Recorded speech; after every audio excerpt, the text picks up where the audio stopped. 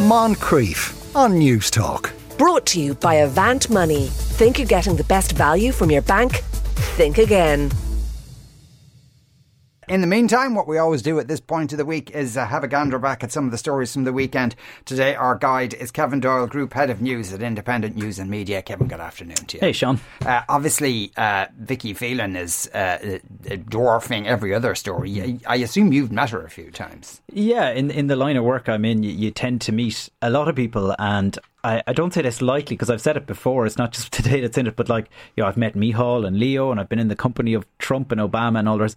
I think the only person that I ever became flustered meeting was Vicky Phelan, and I think it's because the power of ordinary. So all those other people have strived for power and privilege, and they've got this kind of wall around them, and she got power without ever looking for it, and she became such a powerful force in Irish society. And I think, Sean, it all comes back to the fact that, is there anybody who hasn't had cancer cross their door? And when it comes, it is so tough, it is so difficult, and the last thing you're thinking about is anybody else except the people in your own close family. And she managed somehow to burst outside that bubble and to take on the weight of an awful lot of women, but also men.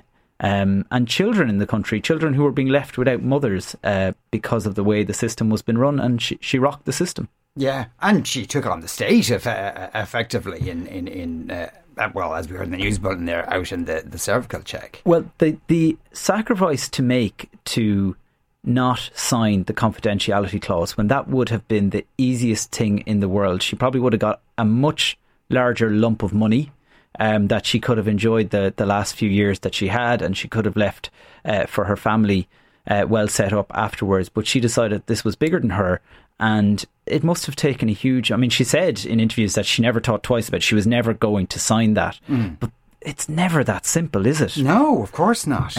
So she really, by not doing that, she kind of gave up her anonymity. She gave up, I suppose, her private battle with cervical cancer, which she was well into at that stage by April 2018 when she kind of burst onto the national consciousness. And so I think it's just really sad. I just think it's a really difficult day, and I've no right to be sad. I think many people I think many people would be sad in that way, because obviously I've never met her, but there was something about her. There was a charisma, there was a power, there was a conviction. Her as an individual, probably, you often, in the course of your work, you meet people who campaign for various things, but there was something very compelling about her. Yeah, and she achieved a lot because she had the strength of conviction. That great quote about not wanting aide-de-camps of politicians at her funeral, that she wanted them to do something while she was alive, a legacy that would last for her. And I think, in fairness, with the Scally report and with, I suppose, the knowledge that we all have around these issues, we refuse to take things for granted now in the same way perhaps that we did before the cervical check cancer. When it comes to these things, you always assumed that, certainly when it came to your health, that the system was on your side, and then you learn that actually, no, the system was quite happy for you not to know about a lot of bad things that were happening. She opened our eyes, I think, to that, and the system will no longer assume that it can get away with that kind of thing. Yeah, no, certainly she changed things permanently.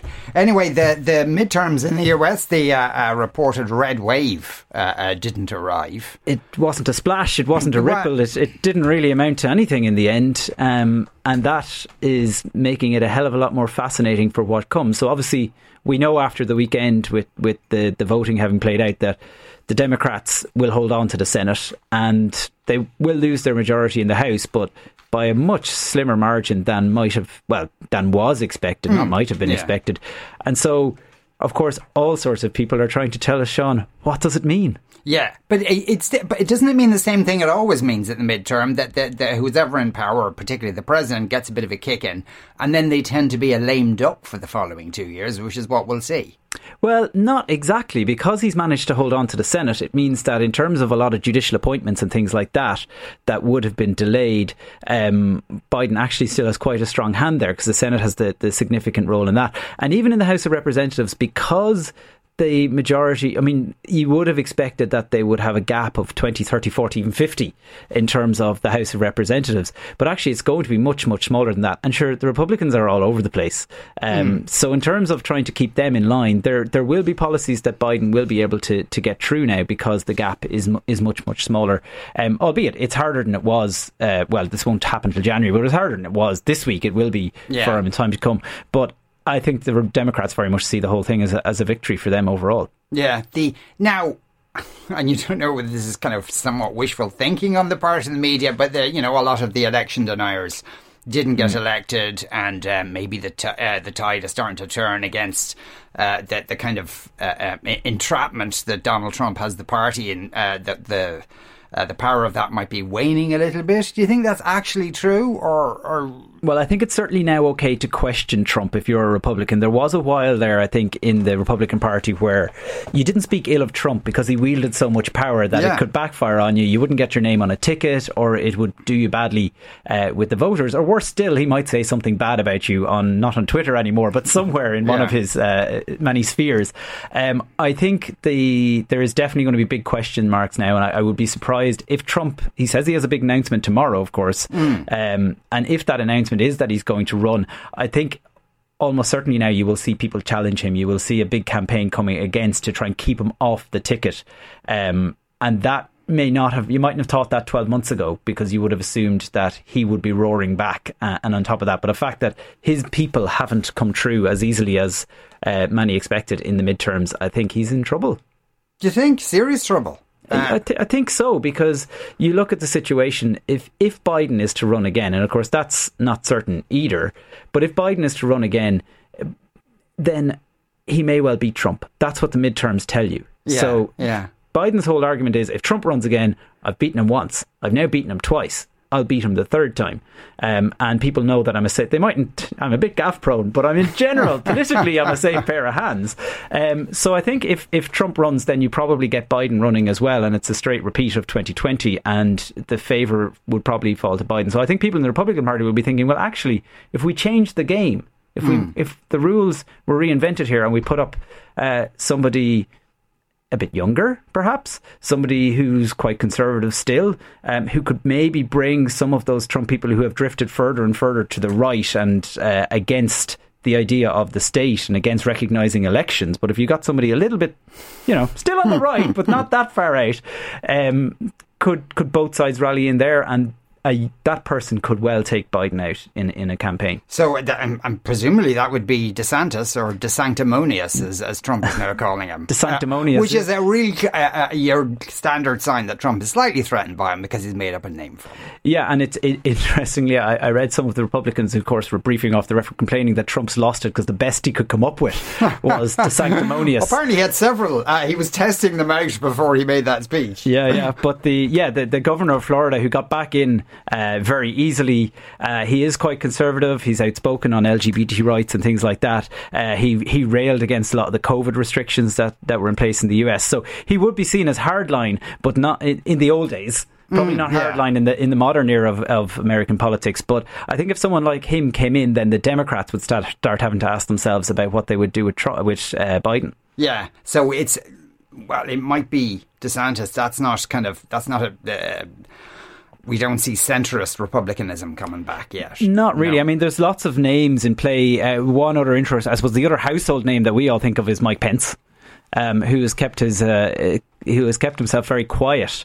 Of course, he was there on January 6th. He turned against Trump. Yeah. And would he be seen as somebody that maybe people could rally in behind? Hard to know, to be honest. I think there's maybe too much baggage, and if you're trying to break away from Trump, do you spend the whole election campaign with Mike Pence being asked, do you agree with this and that and the other on Trump, and what might Trump unleash on Pence? True or false from what happened in the Oval Office during their term together? If Biden doesn't go, and Biden's, I don't want to be ageist, but he's 80 on Sunday. Yeah, he's a good age, and he looks a bit frail to my eye. Who's a possible contender there? Well, the obvious one is Kamala Harris, which carries all sorts of historical weight in terms of gender and race.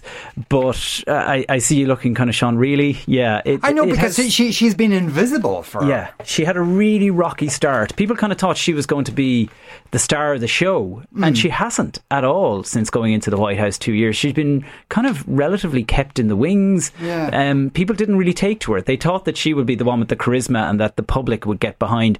That hasn't really happened. There are a few other names on the back of the elections. Gavin Newsom, who's the Californian governor, is one of those been thrown out there. Pete Buttigieg, yeah, that's it.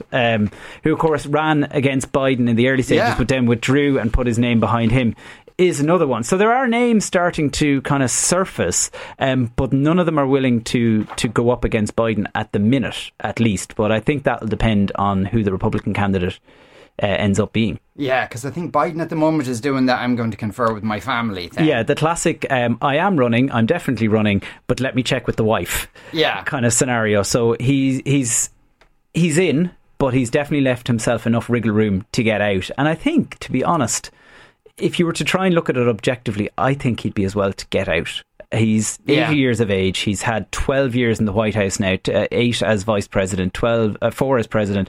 He had a very commendable career in the Senate. He's had his own family troubles and tragedy, a really, really colourful and extraordinary life. And I think at not to be ageist about it, but after that career and the amount of time he's given to that, I think he'd be entitled to a week off. I also saw that midterm result. Does that also mean that they won't be going after Hunter Biden now? Well, because they have the House of Representatives, what you could see is the likelihood is the Republicans will try to kill off now the January 6th investigation, which of course Trump has been subpoenaed to appear before, so I don't think we'll ever see that now. And it is more likely that they will go after Hunter Biden, but they don't have the big numbers again. So there will be some in the Republican Party who are just like, lads, we need to just calm down here, stop this and actually get on with governing the country rather than trying to fight each other. Yeah, that'll be that will be an interesting one. I suppose more predictable is our own cabinet reshuffle when the change around comes. Should we know half the people and what jobs they're going to have already anyway? Yeah, do you know what? It's more of a shake than a reshuffle.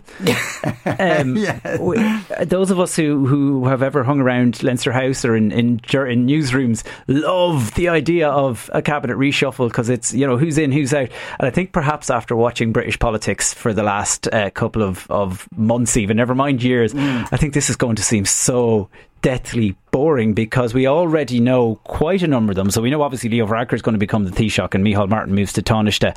The Greens are all staying exactly where they are. So the 3 Greens are not moving. We know that the 2 guys in finance, Paschal Donohoe and Michael McGrath, are just going to swap jobs. Yeah. So one takes the left seat and the other takes the right seat, and they stay in the same office.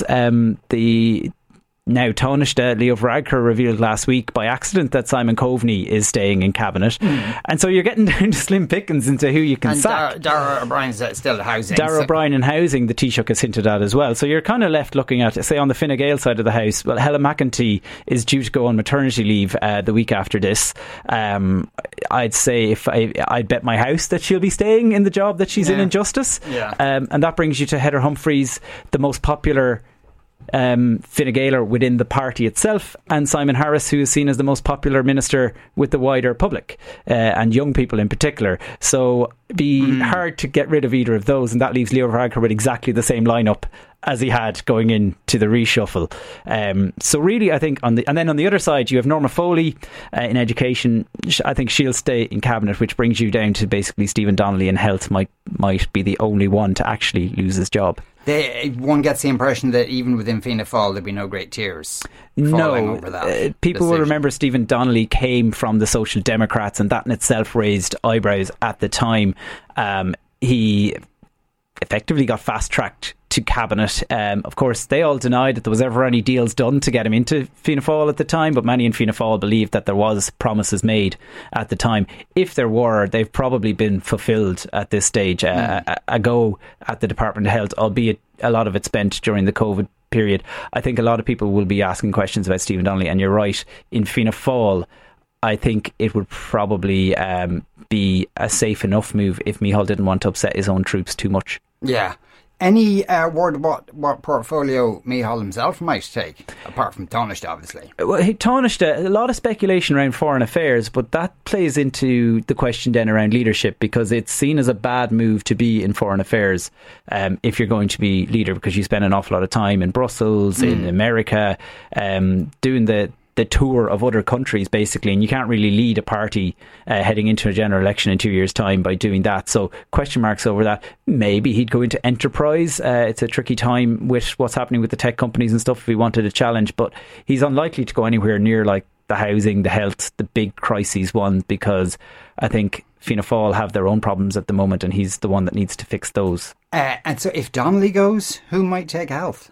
Well, the speculation would be Jack Chambers, who's the current government chief whip, one of the younger members of cabinet, a doctor, trained as a doctor. Okay. So he would move from sport, which is kind of the Minister for Fun, into health, which is the exact opposite of that. Yeah. Minister for no fun.